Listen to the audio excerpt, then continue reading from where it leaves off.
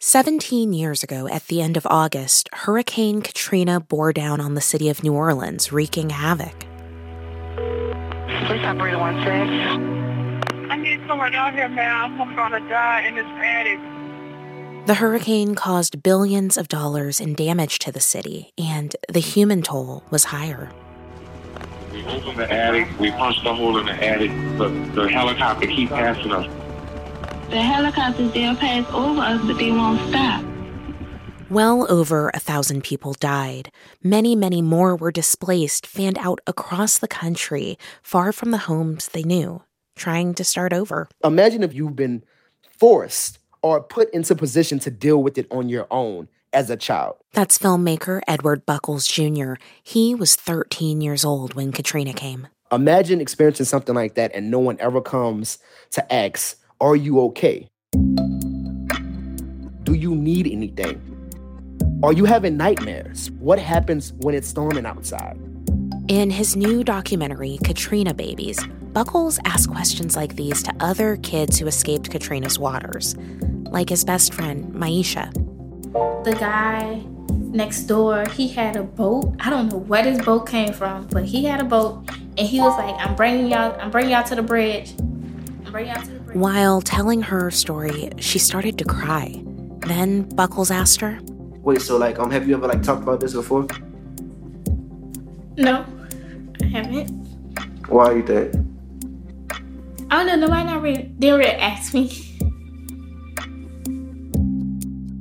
Consider this. It's been nearly 20 years since Hurricane Katrina devastated New Orleans.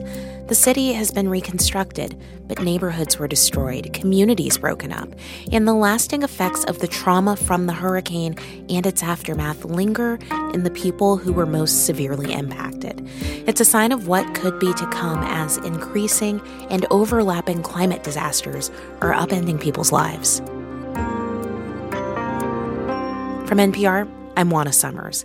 It's Wednesday, August 31st.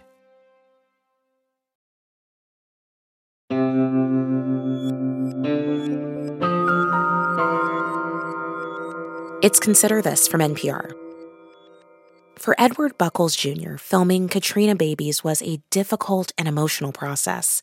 See, Buckles left New Orleans, but his cousin Tina and her family stayed. Tina and her kids, my cousins, were some of the last interviews that I did for this process. And I think that it was intentional. I wasn't ready to face that. Tina's house used to be the gathering spot for Buckles and his cousins.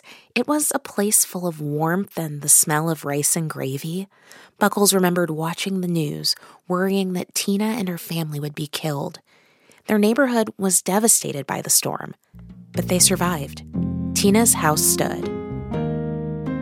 Even so, Buckles told me it took years to feel ready to talk with them about the day they set off on two different paths, and filming this documentary helped them reconnect. I've been speaking to my cousins way more now, and, we've been gathering and planning family trips, and we've been in a group chat and just really rebuilding what we lost from Hurricane Katrina. They lost homes, family connections, a sense of security. Buckles told me for one of his cousins, his name is Quentin, he lost trust in the government. He lost trust in our government. He lost belief that his life mattered in that moment at 11 years old. And when he said that, I learned so much about my cousin and so much about, just how Katrina impacted what he was putting out outwardly into the world. So yes, at age 11 years old, he decided I would never fight for this country. And that speaks volumes. Because that doesn't just mean that he doesn't want to join the army or something. That means that he doesn't have trust in his country.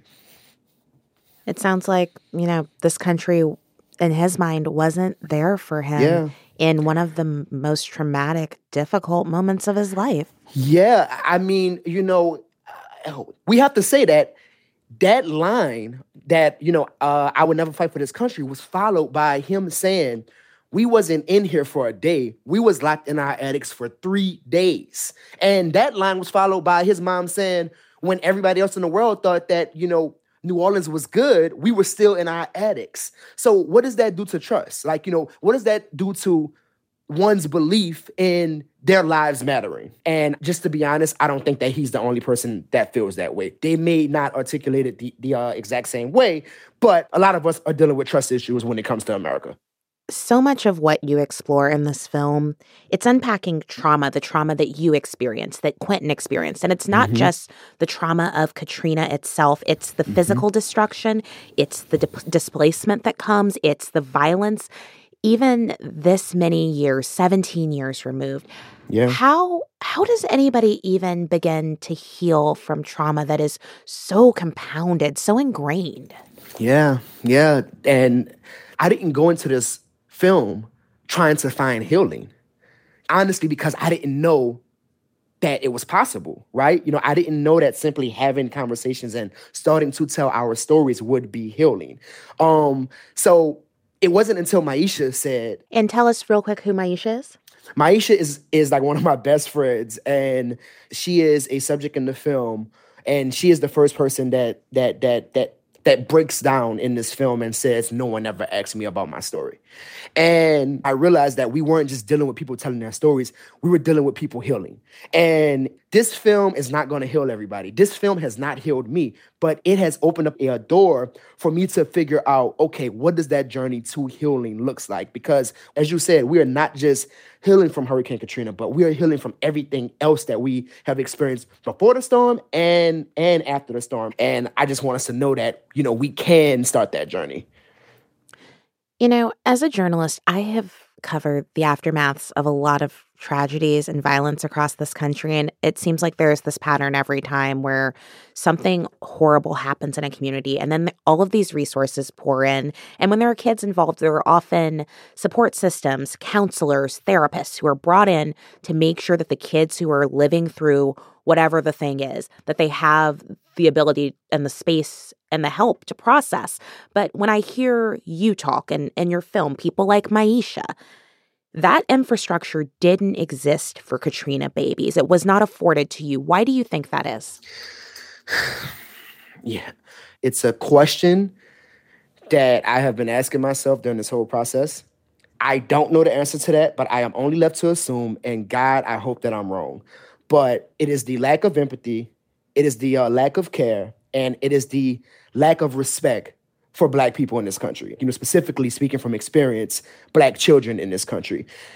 I proposed this idea in the film of the double-edged sword of resilience, right? What that sword looks like is, yes, we are resilient. Yes, we take pride in our strength.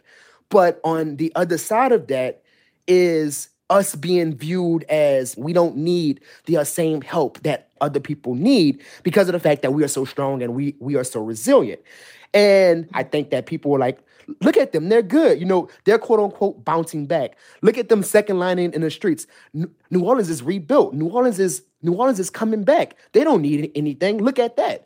And I think because of that way of thinking, we always miss out on our opportunity for wellness and healing and our opportunity for proper help and assistance once we experience something traumatic. Watching this film, your deep love for New Orleans pours out of every single minute of it. But you've also said that your anxiety is at its peak when you were at home, and you talk about that fear of being safe. How do you reconcile those two things? It's hard. I was speaking to Sierra, who's also a subject in the film and also one of my really, really good friends. And, we were having this conversation. Sierra is someone who doesn't want to leave New Orleans. She loves New Orleans to her heart, but she deals with, anxiety about certain things as well. She has faced some very traumatic, experiences, as well, in the city. And Ariana, who I went viral for sitting outside of that convention center waiting for help. That was that very eloquent, 9-year-old with that viral footage that none of us who are alive then can ever forget. Yes, we just need some help out here, right? And Ariana is somebody who left the city because, she couldn't deal with all of the violence and all of the unjust ways of, the city.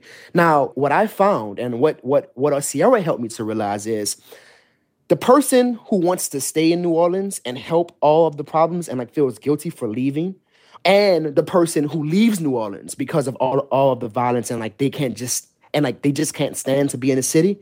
They're both trauma responses. And some of us choose to stay and some of us like choose to leave. And you can't mark any of them as wrong, or like, you can't say that either is weaker or stronger, right? And I just think that the problem is we shouldn't be left to dealing with this on our own. I shouldn't be left to dealing with the problems of New Orleans and now anxiety is surfacing. Now everything that should have been addressed is now surfacing in our adult lives. And the problem is we are faced to deal with it on our own. We are faced to quote unquote save our city or leave our city. You and others in the film make the point that while buildings remain, your house stood, the New Orleans that you knew was destroyed and it's not coming back. What do you want people to know about that New Orleans, the New Orleans that you grew up in before Katrina came to town? Yeah, at the end of the film, I say that New Orleans is not rebuilt. And like some people would look at that and be like, what do you mean? Like business is thriving, like y'all are doing great down there. And what I mean is that the New Orleans that we knew, the real New Orleans, the New Orleans that was filled with families, the New Orleans where all you really saw was Black people and, we were in our neighborhoods and we owned our neighborhoods and we took pride in our neighborhoods.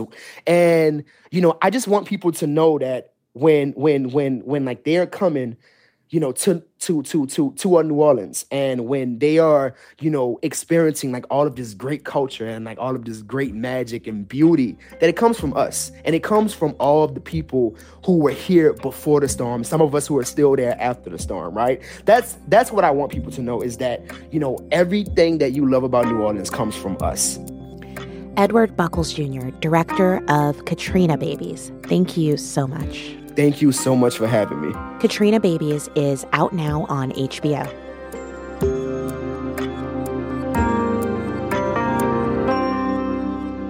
It's Consider This from NPR. I'm Juana Summers.